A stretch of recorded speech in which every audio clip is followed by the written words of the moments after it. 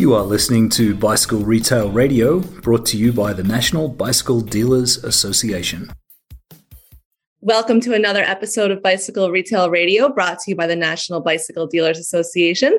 Thank you for listening. If you're a first-time listener, be sure to check out the previous episodes. Please do us a favor and leave a review. It helps members of our industry find our podcast. Today's guests are Allison and Chris Palmer, owners of Mystic Cycle Center, located in Mystic, Connecticut. Mystic Cycle Center opened its doors in 1992. Chris and Allison purchased the store in 2020. A Bicycle Retailer Excellence Award Platinum winning shop, one of just 7 across North America, with a tradition of being a strong community partner, helping local residents to grow as individuals, and serving as contributing members of the small, close-knit communities around Mystic. We are looking forward to learning more about Allison and Chris, their journey to opening a shop, their day-to-day operations, how they split, divide, and conquer the day-to-day excellence that Mystic Cycle Center is. So welcome, Allison and Chris, to Bicycle Retail Radio. How are you? We're good, Heather. Thanks for having us. Oh my God, I'm so looking forward to just getting into this with you both. It was great to see you at the Big Gear Show back in August. Time has just flown by. What have you been up to since the Big Gear Show? I know. It did fly by. It's hard to believe that that was as long ago as it was. Things have been good. We're still busy with similar challenges in the industry that every bike shop has been feeling, but we feel like we've got a little bit of a breather recently, which was welcomed not only by us, but also by our team. Yeah, it's just like we've been just thrown all these challenges for the past, 18, 20 months, and we've just been reacting. It's nice to now have a little breather, like you said. Man, I just want to give you a huge congrats on the Bicycle Retailer Excellence Platinum Level Award. Very awesome. Thank you so much. We were really stoked, and our team was beyond excited, and honestly, just so surprised when we heard the news. I mean, you working the last year and a half in the bike industry has been a task in and of itself, and to be recognized like that, our team was just beyond pumped. It was really cool to celebrate with the retailers who came out to the Big Gear Show. And I mean, we got to hang out, the 3 of us got to hang out. But yeah, that is a part that we don't see at the NBDA, is just how your staff and community reacted. Did you let your community know as well? Did you post on your social feeds? Yeah, we did. And actually, they were really supportive. They were super excited for us. Following the award, they came in, they were congratulating us. And we're just, a lot of them tuned in to the video on the live feed. That was really cool, just to feel that excitement within the community as well. That is one thing that stood out about your application. When we judged all the retailers, over 200 retailers who applied for this award, we weren't looking at the shop name. We were specifically just looking at the answers and grading, without knowing what shop was which. But your application just stood out because of all the things you do in your community. And I want to get into that a little bit later here in the podcast. But this is the first time I've brought a husband and wife couple on to Bicycle Retail Radio. And it's such a dynamic couple. I know I introduced you to a bunch of our board members while we were out at the Big Gear Show. And you just it was awesome watching you meet everyone. And I think everyone is just blown away by how much energy the two of you have. Could you share with us your background and how you came to open a shop together? Yeah, absolutely.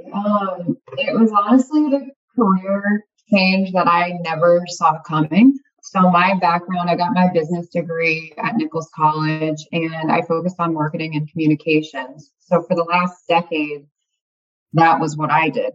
And, we knew that there was an opportunity for Chris to maybe eventually own the shop, but we always thought of it as something that I would do part-time. I'd still keep my full-time job, and then I would help on the side, and especially focus on marketing for the business. But we always talk about these dinner table conversations that we had leading up to deciding to take over the shop. And Chris sat me down one night as we were eating, and he just said, "Look, I really think I'm going to need a right-hand person. What are your thoughts? Do you think that'd be something you're interested in?" And I was not agreeable, from the get-go. It took me a little bit of warming up at first because it's scary to think about being a husband and wife, but then also working together 24/7. And I knew that was taking a huge risk, not only professionally, but personally too. So we had a few more of those dinner table conversations, and I finally decided, you know what, I'm just going to do it. I'm going to take a leap of faith. And so, yeah, here we are now. I mean, just another like scary part of that was just, we're both making a salary or a wage, but the fact that it's both tied to the same business and it's not, we are paying each other. It's not like we're reporting to this big giant company. So if the bike industry turned like it very well could have, like a lot of other businesses did, very beginning stages of COVID, that was terrifying for us. It was really, we're putting everything on the line, and those were heavy dinner table conversations. How I got into the shop was a little bit different than Allie. I went in for what we do, a yearly sale. We haven't done it in COVID times, but we do a monster sale. And I walked in during the monster sale, and I got a part-time job the next day because I thought it was a really cool shop. I was really impressed with the people that helped me that day and the energy coming out of the place. And the monster sale is just a huge event for us. And it's just so much fun because we have past and present employees and everyone's on deck, and it's just a blast. So I was hooked early on, but probably about 2+ years before we took over last year, the previous owners, Rick and Rob, which were huge mentors to me, kind of approached me and just said, what are your plans? Because I put the bug here and there in their ear, someday. And they were ready. I was ready. And we made the switch. It took a little bit longer than we all wanted to because of, the PPP loans that delayed the bank loans, and getting everything approved and pushed through the bank last year when everything was kind of changing on a day-to-day, hour-to-hour basis was really tough, but it finally happened. 7/11, July 11th, we were open for business. Oh my gosh. There's so many different dynamics here that I'm thinking of. You were working at the shop, and all these conversations you're having on a personal level, as you were just married, right? Like prior to actually taking ownership too, right? It was all kind of at the same time. Is that I kind of did some research on you a little bit. Yeah, we got married in September. So we took over in July of 2020, and then we got married in September of 2020. So we were crazy. Why would you buy a business and plan a wedding in the same year and have COVID going on? I don't know, but why not though, right? It's like sometimes like the greatest challenges bring us the biggest rewards. But I want to get into, just how you're splitting it up as being a couple that owns the shop. But just to rewind, how did you guys get to Mystic? Did you grow up there? Is your family from the area? So Mystic is close to where we both grew up. We both grew up. I grew up in North Stonington, Connecticut, and Chris grew up in Ashaway, Rhode Island, which are bordering towns. And so I didn't spend a lot of time in Mystic growing up. I tended to go more to Rhode Island than the Connecticut side of things. But I don't know, did you spend a lot of time in Mystic? No, not really. I remember growing up in Ashaway, and just, a trip to downtown Westerly was like going to the city. It was a big awakening the first time we actually went to a city like Boston or New York or anything like that. But we were both born at Westerly Hospital, which is kind of, center town. But other than that, we grew up, 5, 10, 15 minutes away. Yeah. Even like our house, now, we're 10 minutes from the shop. We're actually right up the hill from Amos at Brumble Bikes. I was going to say, I know Westerly, Rhode Island. That's Amos. That's cool. Such a pretty area there. I love Mystic. I love Mystic Pizza. I took the kids there recently. So just, interesting. You have purchased a shop that was previously owned by someone else. And we have spoke often of the mission vision. So, when you're purchasing a shop, you've been working there, Chris, did the mission vision change, or did you just adapt it slightly as you became owners, or what did that look like? Yeah, I mean, I always kind of, and this is before we, talked about ownership, I just looked at the shop as like a old diesel machine. And like, we had a really core, good group of customers that followed us regularly, had a lot of faith in us delivering a good experience.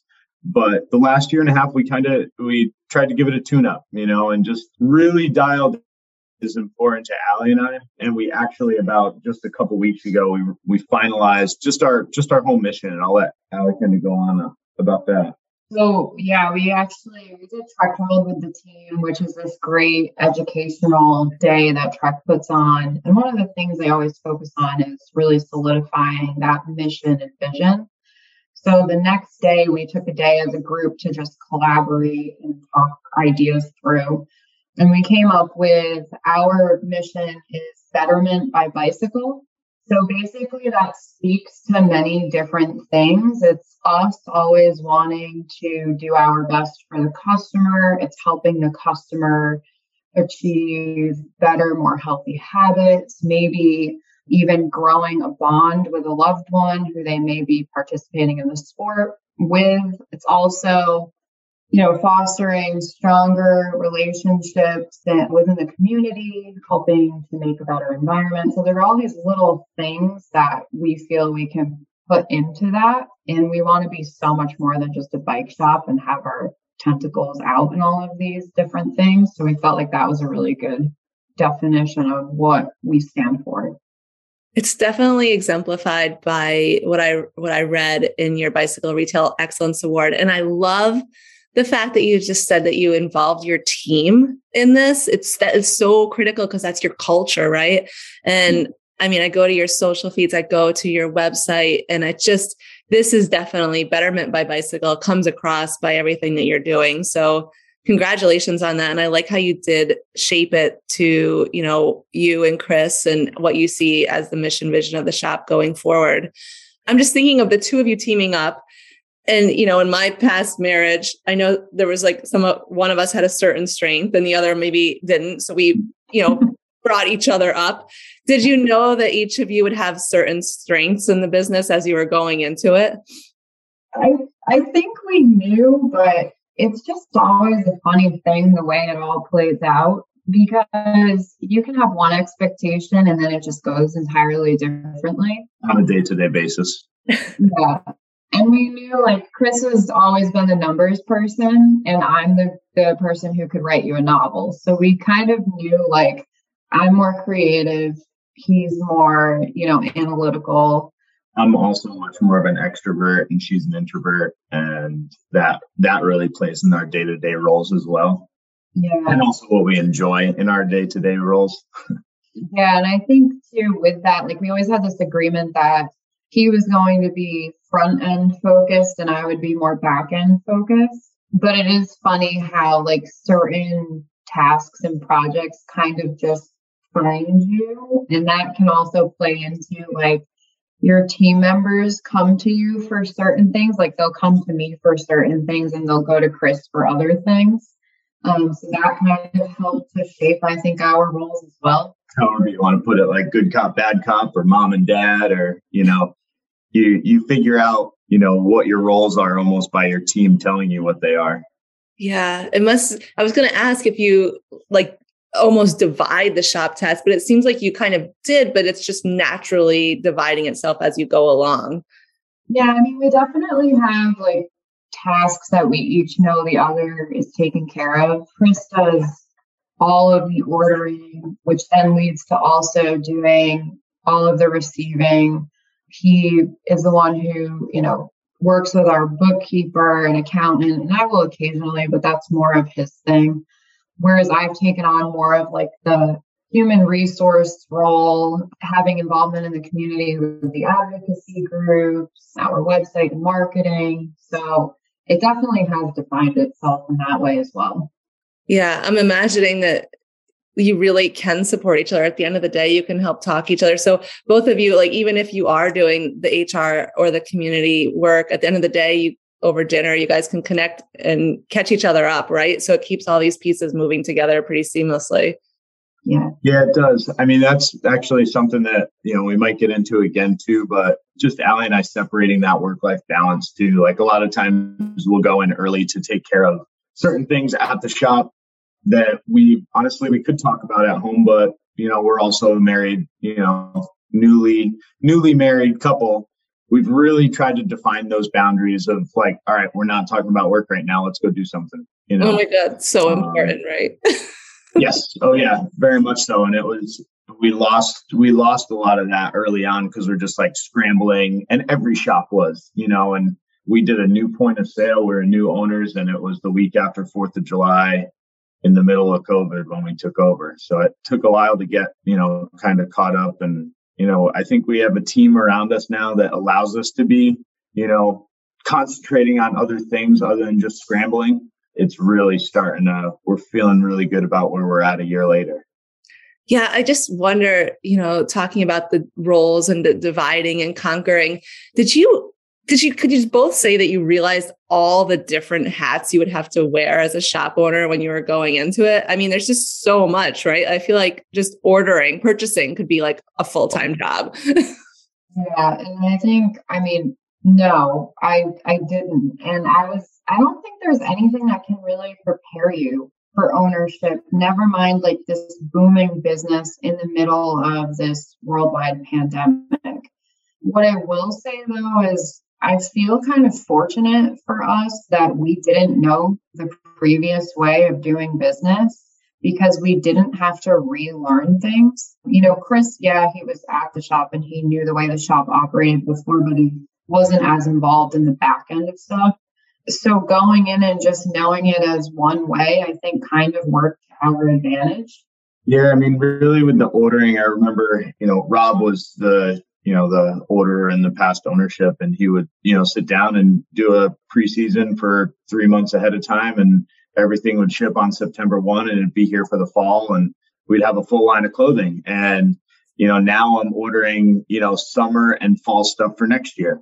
But I don't know any different. So it's not, we hear it all the time in the industry talking to other owners and, purchasers and whatnot can you believe this? And I don't know any different. So sure, I can believe it, as for me with the hats, I did a lot of different stuff before ownership that I've said before, and I still feel this way, is my job didn't really change. I just had no one to go to when I didn't feel like or didn't want to answer something, right? Or like, oh, go ask Rick or Rob, I'm not sure, but now it busts tops at Allie and I, and that was, I guess, our new hat, Such an awesome thing. I never thought about that. Like you don't know the prior way. Like you're just doing it how you know.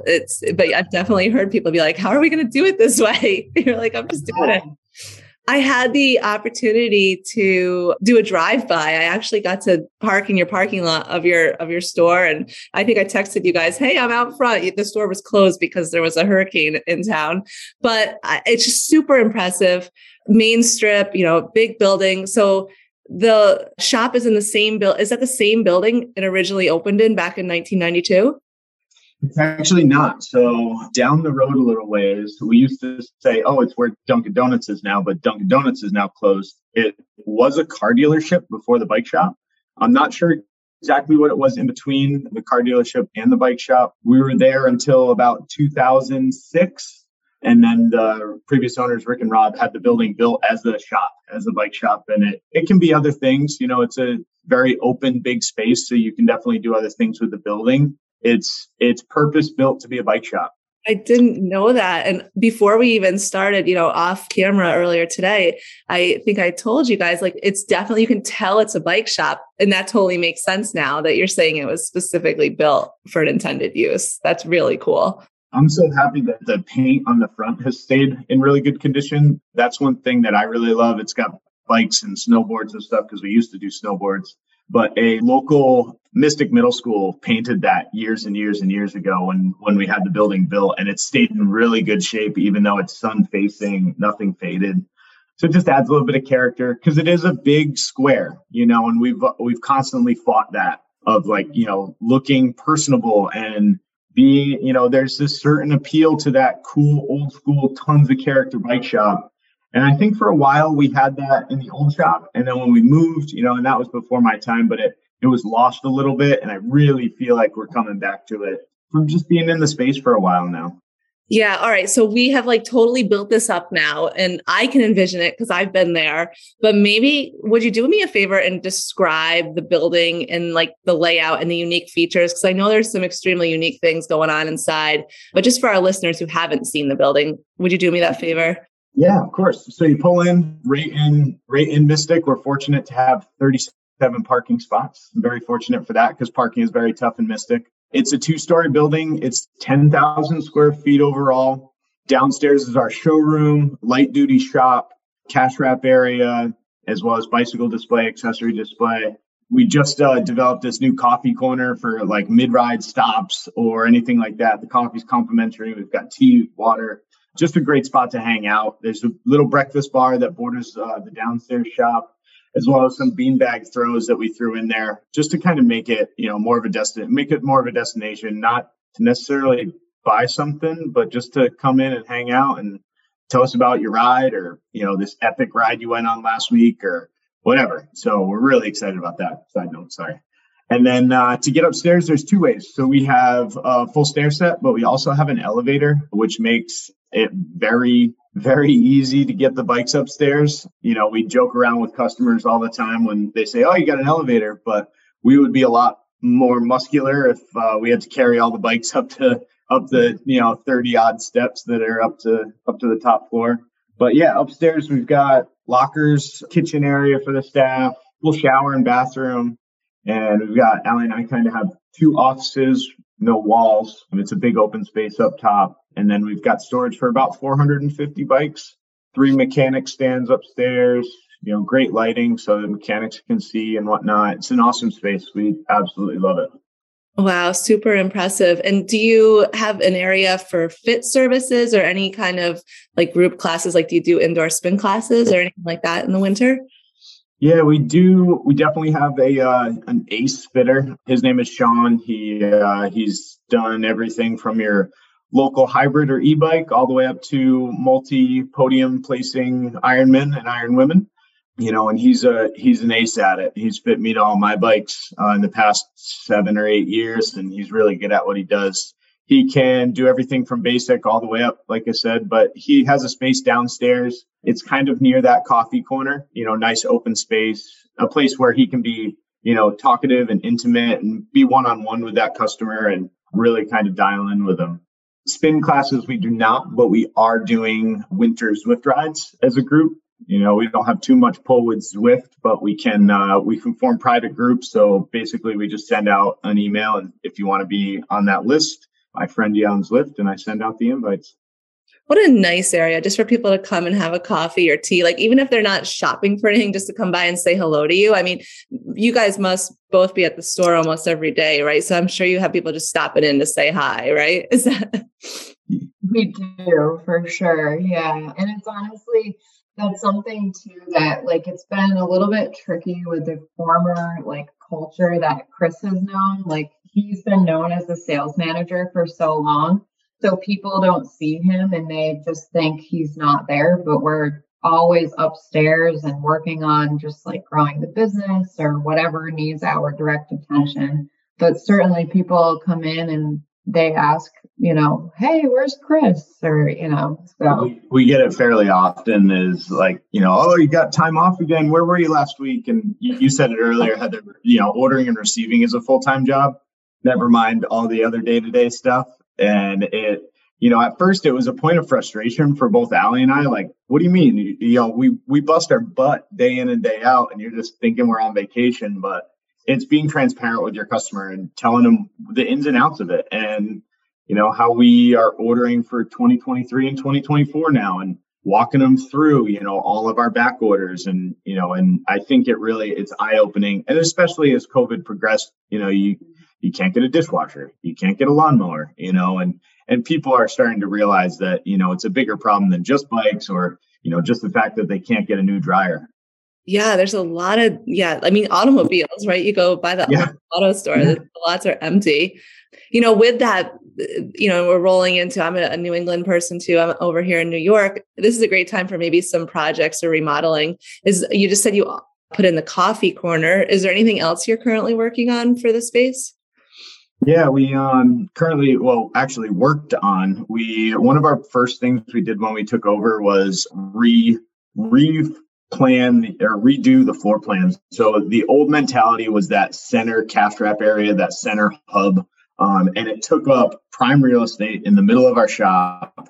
So we kind of envisioned, like, honestly, like an REI. You walk in, bikes are to the right, then you do accessories, you got your camping gear, you got stuff out back. Then you come around, you got nutritionals, and then, ours where our downstairs shop after accessories, that's where the mechanics are. And then you do the cash wrap in the coffee area.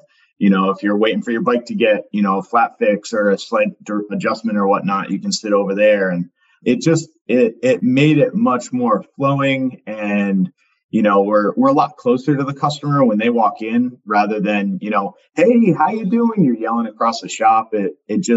Everybody that walks in that's been a long time customer is just, wow, this works so much better. I never imagined it like this, but this is incredible. Have you signed up for Ride It Daily Extended Service yet? What are you waiting for? It's the extended service plan for your customers that pays you your shop rate for extended service and warranty claims. Rides is only available to NBDA members, and it's only available at nbda.com.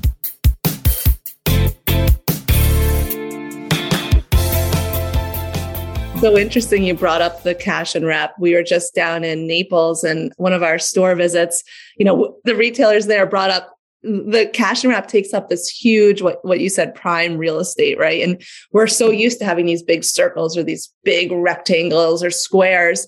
And really, if you re-envision it to maybe even like a rolling workbench with a computer on top, you can save all that space and really use it, make it much more usable. That's awesome. I gotta come. I gotta come with it. You do. You have to come back down. Right now, we've turned it into like a seasonal highlight display. So right now we have two. We carry Tacx and Wahoo, and we've got two dueling smart bikes kind of going back and forth. So both of them are live, and you can come in and kind of test both of them out. And you walk in, and it looks like arcade style. It's really, really, really neat right now. I love that. So you mentioned your fitter. You spoke really highly of him. I want to ask you to tell me about the rest of your staff. So we have an incredible team. We're really, really lucky. We have just this core group of people that are just like these outstanding human beings.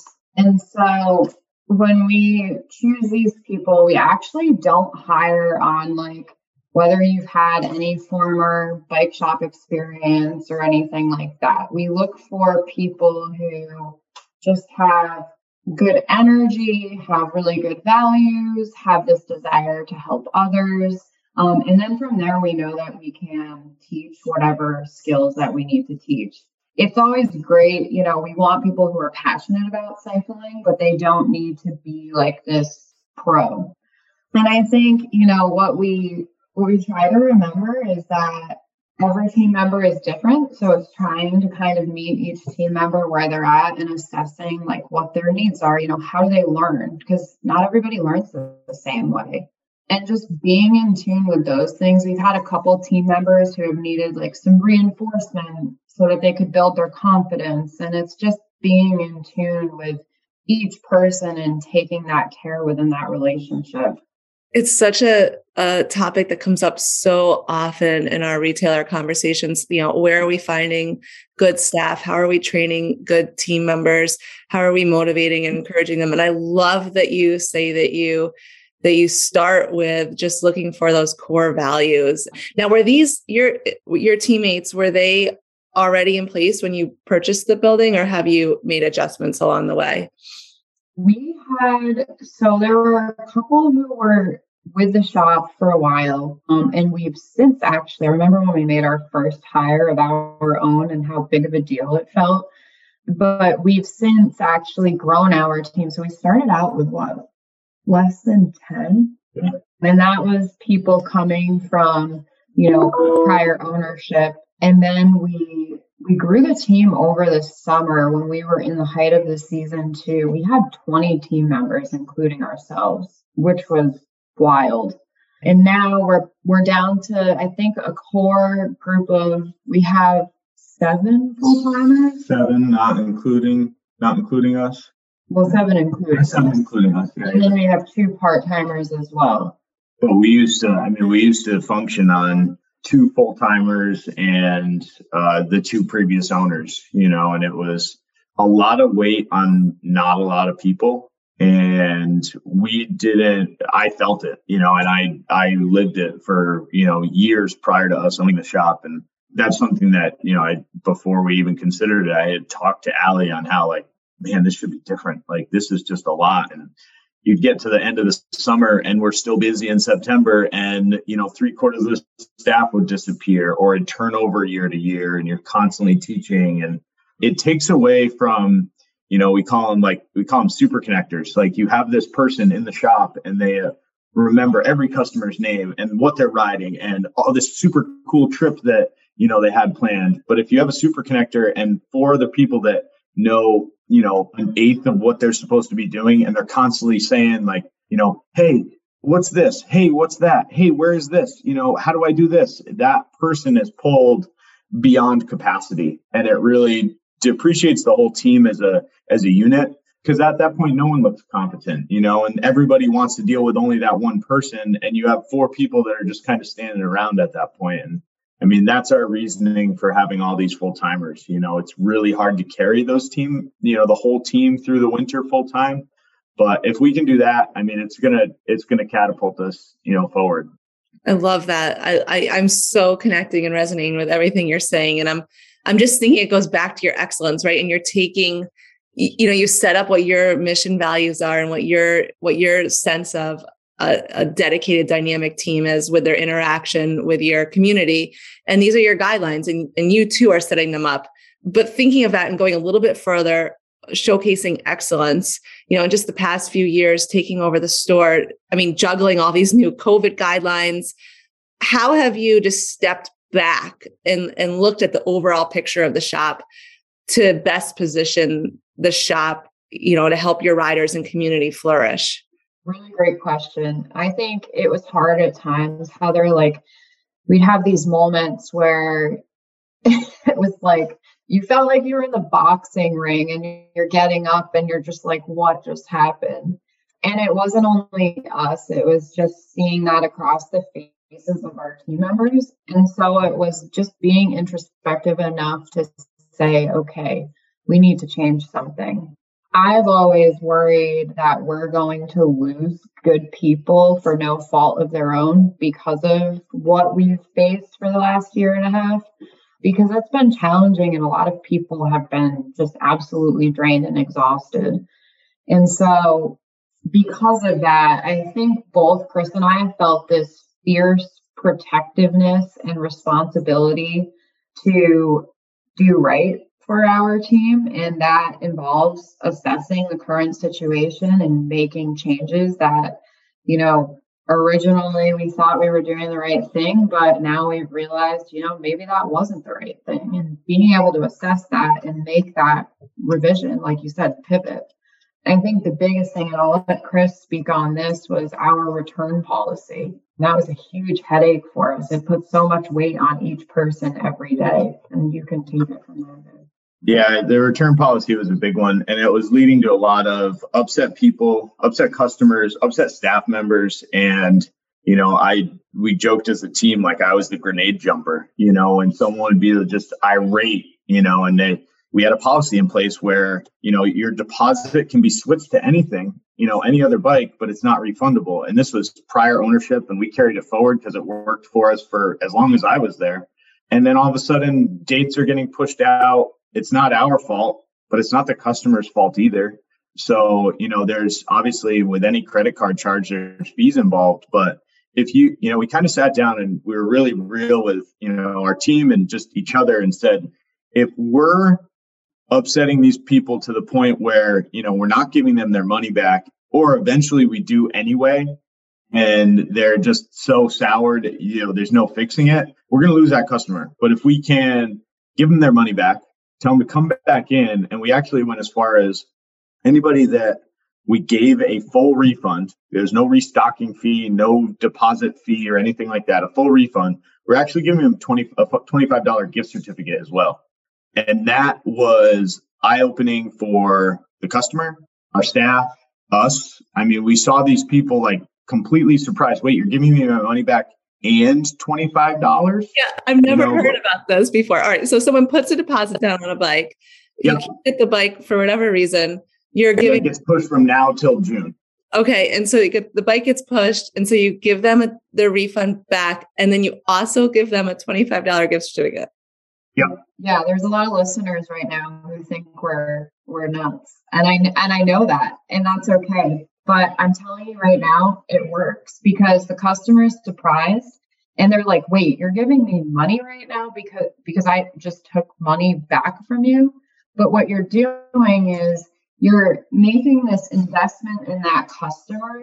You're making them happy, and they're going to remember that, and they're going to come back into your store. And I think the thing we like to follow up with that gesture is, hey, we really appreciate you. Thanks for hanging in there. I know it didn't work out the way that we hoped it would. We want you to find that bike. When you do, come back to us. We have parts and accessories. You can accessorize your bike. We love to service it for you, because that's a big thing in the bike industry. You hear it constantly. People think that because they didn't buy their bike from you, they can't come to your shop. We're like, absolutely not. Like, you come into our shop. We don't care where you bought your bike. You're riding. That's amazing. And we're going to get excited with you about that. I love this. I totally get this. And you're creating this culture. And I think I know that's what blew us away with your Bicycle Retailer Excellence Award, is that your answers, there's lots of opportunity. Tell us what's unique. Tell us how you're connecting with your community. And your answers were just, they were descriptive, they were at length, and there's so many different levels to the way that you are. And this is a totally unique thing you've done. And yeah, I'm sure it works because it's got the customer's best interests in mind. And people want to shop where they feel appreciated, this unexpected service. I mean, it was really a game changer when, we started doing that. We saw their reaction. And I would say to customers all the time, like, our livelihood, everybody in this building's livelihood depends on selling you a bicycle. And then you're returning with the bicycle and us servicing it. And like, we run a bike shop. We're in a business to, support our lives. And if I can't sell you a bike, that's detrimental to our business. But if you come back next year, you're going to help us in the future, and we're going to help you. We're going to make sure to it. And this is how we're going to start right now. And that was a big game changer. I think you guys are intoxicating. So I'm sure your community is just like loving you two at the helm of the local bike shop. But let's go there for a second and talk about the community. Now, I think of Mystic as a tourist town. So who is your customer? Is it a seasonal area or? Yeah, you're spot on, Heather. It's definitely a seasonal area, but we do have this really solid core group of like longtime locals who have had roots here for a while. We definitely get, the families who full-time they reside in, New York City, New Haven, Boston, and then they come here because they have secondary residences. However, with COVID, there was this huge shift because we saw those people actually come here. They fled the city and they wanted to stay here full-time. So one kind of unique, thing that we've faced on a localized level is the fact that we've actually had this influx in our population because of COVID.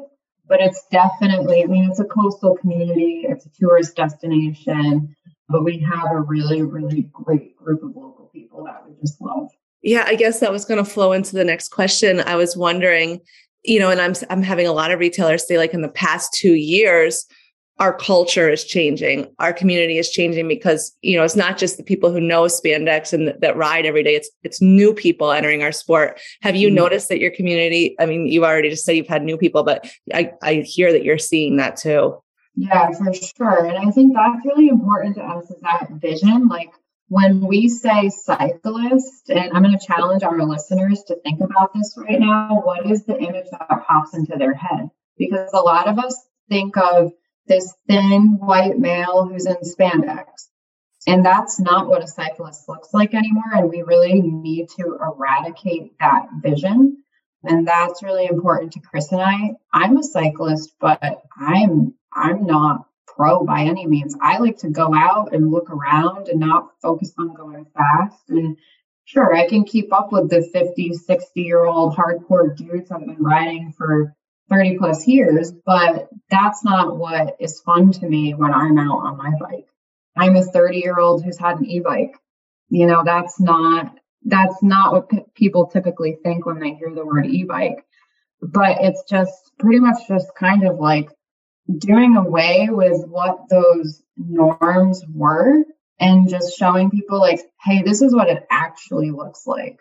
Yeah. I love that you have an e-bike. I have like ridden an e-bike around a parking lot, but I need to get into the e-bike scene more, because everyone I'm speaking to is like, it's for the days where you just need a break, maybe where you went too hard the day before. I mean, there's so many uses, and this seems to be a category that's just, you know, so growing right now in our industry.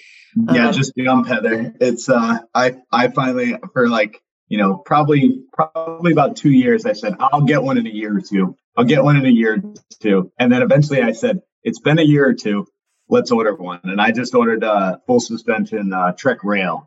Mm-hmm. And I'm pumped for it. I've got to wait about 400 days for it. That's besides the point. It's on order. It's coming. I can't wait. It's a different bike. It's not, you know, it's far from cheating, because I'm not going to go out and do the average like 15-mile ride. I'm going to go out and blast out 40 miles, you know, and as long as you're respectful of other people on the trail, you know, I'm a big advocate. If you ever see horses, you get off your bike, you remove yourself from the trail, you know, and I'm not going to be that, you know, wahoo going down the trail at 40 miles an hour, because that's not what a respectable e-bike company produces. And they're just a blast. I mean, just the grin. I know our viewers can't see Allie or I, but we're smirking. I mean, they're just so fun. I love that. Beyond that, Heather, it's great because we're a husband and a wife, and Chris is a lot faster than me and would take me on. We would always joke and say that he drags me through the dirt. So if you're a husband and wife and you can relate to that, you know, e-bikes allow two people to be able to ride together who may not have otherwise been able to do so. And it's afforded us that, and we're both a lot happier when we go out now. So that's really pretty special. I love that you said it's like the plus one. And the fact that you're willing to, you know, I always tell everyone, just because we're in the bicycle industry doesn't mean that we're getting bikes tomorrow. We have to wait too. You know what I mean? It's like, put it on order and wait. So, okay, let's go back to communication. And that seems to be a topic when we speak of excellence, is how retailers are communicating with their customers. You know, we have now people are texting their customers, emailing. How are you letting your customers know like what's happening with supply, or maybe that a group ride is coming up? What kind of things are you using to stay in touch?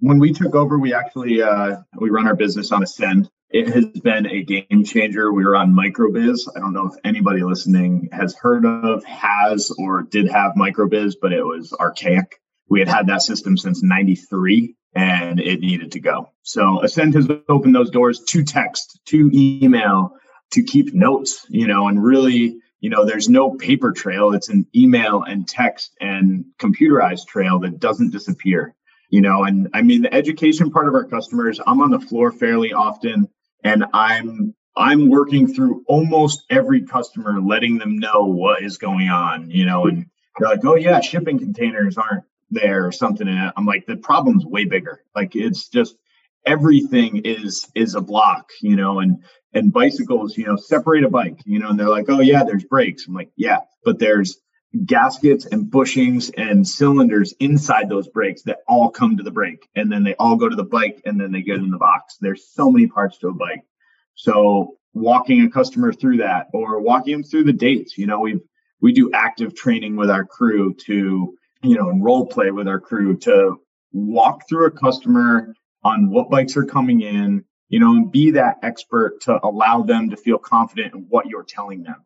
You know, if you're like, oh, you might be this one or you might be this one, but if you, as someone in our bike shop, you know, is educated to do, you can say, you know, you're going to be on-road, off-road. This is your bike. You know, it's the dual sport. It's going to be a great option. You're this size. I have this color and this color coming in on this date, and the customer feels a lot more confident, in you and decision that they are making. So, and then beyond that too, like when a customer puts a deposit on a bike, if it's back ordered, which most times out of none right now it is, Initially, we weren't even telling our customers, we weren't even giving them updates. We basically requested, if you'd like an update on your shipping ETA, please call the shop. Because for a while, it was just, we felt like we were in the weeds and we were just trying to keep our heads above water. But we finally have a system in place that's actually working really well, where we email every customer with a deposit on a bike at the beginning of the month. And it's a courtesy email. We let them know what their current date is. If they have any questions, to please email us back or call us. And in those moments where the date gets pushed out and the customer is not thrilled about it, instead of just saying, oh, well, it is the way it is, what we do is we look into our back orders and what may we have that's similar. It might be a different color. It may be a model that's above the current model that they bought, but it's offering them a solution that gets them on that bike sooner. I love that. And I love that you're empowering your staff and your position. And like you said, Chris, the role playing, so critical. So when they're working with a customer, they're not stumbling over their words. They've already been in that situation and they already, know how to address it. So they come across as the experts. We were speaking just a moment ago on e-bikes. Are you witnessing the same growth that other retailers are reported seeing in e-bike sales? Oh yeah, definitely. I mean, for the longest time, we were a fairly old school shop. We did a bunch of hardtail 29ers and no full suspension bikes, no e-bikes. Then early on, we took on Stromer. That has definitely fallen to the wayside, but Trek and Santa Cruz and Specialized all make phenomenal e-bikes. They're spearheading a lot of the different avenues of being a cyclist through assist. Yeah. And we're seeing that growth exponentially. It's not just, obviously you have the pandemic, but we've over doubled our e-bike sales in a year. I love it. I love more people on bikes. I love it. Yeah. Outside of the e-bike trend, are there any other trends you're noticing in ways that you're just positioning the shop to continue to thrive? Yeah, for sure. People are traveling really far if they can find the bike that they've been searching for. So our old record was West Virginia. Somebody drove to us in Connecticut from West Virginia. And now that record has been beat because we have a woman flying from Colorado for a bike frame. Wow. It's crazy, right? So they're finding you via your website and then they're connecting on the phone, and that's how that's happening? Yeah. And it's pretty amazing because most people who call us, because they've been on our website looking at inventory, they're so skeptical that bike is actually available because of everything that has been going on in the industry. Our old website, I'm so embarrassed to even say this, before we took over, our website, you'd get to it and it would say, oops, we flatted. And that was it. And so when we took over, we knew that was like an immediate thing that we needed to change. And to have a website that shows you actual inventory that we have, that's been such an incredible tool. Yeah. So for our listeners, it's Mystic Cycle Center spelled CENTRE.com. And also to note, we not only had the Bicycle Retailer of Excellence Award, but we also did a People's Choice component this year where local communities voted for their top retailer of choice. And Mystic Cycle Center earned the 2021 People's Choice Retailer of Excellence Award as well. So congrats on that, guys. Thank you. Seasonal destination. I'm wondering, we always talk about how we're navigating clothing in the store. Do you sell shop branded clothing, hats or t-shirts or anything like that? Yeah, we do. We actually just started doing that in the last year as well. We have t-shirts and we have hoodies.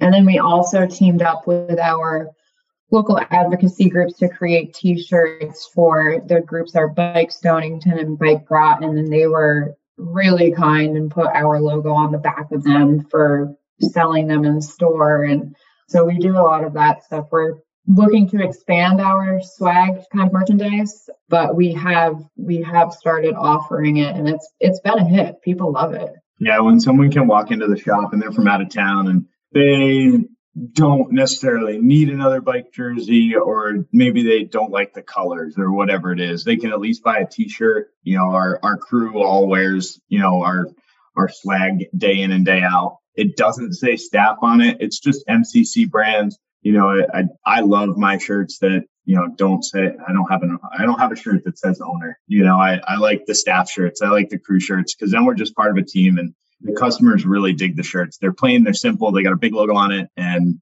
yeah, it's fun to have those.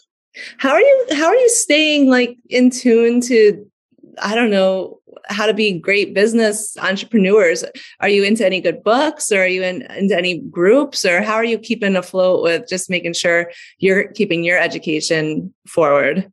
Yeah, I mean, we both read a little bit. Allie's much more of a reader, but one that really resonated with me was Turn This Ship Around. It is blanking out on his name, but I will get that for you. But it's just basically how you have this ship. It can be a great ship. It is a great ship, but there's no direction or anything like that. And it works on processes. By David Marquette. That was really instrumental in me early on. I read it probably in October last year. So Allie and I got married in September, and then we went away for our short little honeymoon. Obviously, those are never long enough. I read it right when I got back, and it really helped me get a good foundation of, what we actually wanted to change, what we needed to change through the winter. And there are different ways to communicate. It talks about being, having a leader mentality. So even one of our youngest employees, who is a rock star, Nate, he took on certain aspects, and, it's not, I have this, and this for you, Nate. What are you working on today, Nate? And he'll debrief me. And at the end of the day, he checks in and says, this, and this are done. I started this. Joe took care of this. Do you need anything else from me? Nope. Oh. I hope you have an awesome afternoon. And it really, and that's like, not our most entry level, because he's been with the shop for almost 4 years. He's 18, but it really empowers that person, makes you feel valuable, and takes a lot of stuff off Allie and I's plate. I like to eat, but there's only so much that we can take on, and it really helps when our team is so competent in different areas to be able to take care of stuff for us. I'm so stoked for you guys. It seems like you have the right people in the right spots. Gosh, is there anything that's making you, we're going into the slower season, I guess, the off season. Is there anything that is making you guys nervous right now about being in bicycle retail? I think the thing that I always worry the most about is just our people. So we have such good people right now, and I don't want to lose any of them. And I always worry that there will be something out of our control that may lead them, down a different path. I think that's probably my biggest worry, because I don't know, when you find good people, you want to keep them. And I think that's why it's so important to Chris and I that we take care of the people who take care of us. And it's, creating careers for people in the bike industry and changing what jobs at bike shops have looked like for so long. It's, providing health benefits to these people, and then growing their wages as you grow, and growing their benefits packages to expand to other things as well. But I just always worry about the things out of our control that wouldn't just devastate us on a personal level, on a professional level, but on a personal level too, because we really do. We love these people, and we spend time with them outside of the working day. Yeah. All right. I'm going to ask you a question that, when we came up with this idea for this podcast, I thought it'd be really neat for the first time ever to bring a husband and wife that own a shop together to share their story and working together. So here is the big question, because I know there's other listeners that are, in the same boat. How are you juggling the work home life and keeping the romance and spark alive at the same time? Lines, Heather. Lines. No, really. It has been so hard. We would be lying to you if we told you that this was easy. This was probably the last year and a half was the hardest year and a half of our 8 years together. And that's just truth. It's honest truth. there were, early on, it was carrying work with us everywhere and not shutting it off and never going out, or, we're both 30, we're both 31, and it was weighing on us in more ways than we can count. And it obviously, we talked about dinner table conversations. So we had a lot of them, and it wasn't just before ownership, it's after ownership. How do we navigate this? How do we get through this? You were an idiot today. I know I was an idiot today. It's not easy spending 24/7 with someone. We have our time away from each other. I joke with people, but you can only have so many expensive hobbies, but I like to paddleboard. And that was really instrumental in me kind of getting away and not being around bikes and not being around Allie, because she's great. But sometimes I need to just go and have solo time. And it was very hard. Yeah, any relationship to be healthy needs separation. And when you're going from having that to constantly be with each other, it's very overwhelming. And I think we just had we've established our relationship on a foundation of just raw honesty. We just haven't always agreed, let's talk about it, even if it's not what the other person wants to hear, just say it how you feel. So that was instrumental for us in just, this isn't working, and how are we going to make it better? And for a little while, I think towards the end of the summer, honestly, we decided, all right, Allie, work from home a few days a week, and I would be there on weekends. And then Chris is there kind of being, the contact person at the shop, and I was able to get done some of the stuff I needed to, but also we parted ways for the day and then could come back together like a lot of other couples do normally. I love the raw honesty. It's easy to say that, but it's hard sometimes to do that. But it's so important, right? It's so important. So I'm going to see you guys at Cabot East. I'm so excited about that. That's coming up December 8th and 9th. You said you're bringing your whole team, your entire team there, right? We are. We're so psyched for it. I think they're super excited too. So it's going to be a fun couple of days. I'm so excited. So listen, many times our listeners, especially this episode is really unique in that you are one of the 7 platinum retailers of excellence. Sometimes they want to reach out. Something you said might have resonated. They might want to know more about that $25 gift certificate. Awesome concept. Would you share your contact if another retailer wanted to reach out? Yeah, absolutely. It's either Allison at mysticcyclecenter.com or Chris at mysticcyclecenter.com. And just to keep in mind, center is CENTRE. I don't know why, but that's the way it was when the shop was formed. And I guess it keeps the spam down. That's the bane of our branding, though. I love that. I'm so thankful that you made time today. I know our schedules have been just crazy. We've been trying to plan this for a while now. It was so nice to connect with both of you. Thank you for your support of the MBDA, of sharing your excellence with other retailers. And I hope that I can see you. Hopefully we'll get out to the Big Gear Show again this year. Yeah, so that is it. I invite you to connect with me. Come on Bicycle Retail Radio, share your story with our listeners. The MBDA has been around since 1946, celebrating 75 years this year. If you'd like to join the MBDA, you can do so on our website, nbda.com. If you'd like to support the show, don't forget to subscribe, share your favorite episode with friends. Thank you for listening. Thank you, Allie and Chris. You guys are rock stars. Thanks, Heather. Thank you so much, Heather. Thanks for all that you do. Thank you. All right. And with this, we go. Have a great one. Thank you. This has been Bicycle Retail Radio by the National Bicycle Dealers Association. For more information on membership and member benefits, join us at nbda.com.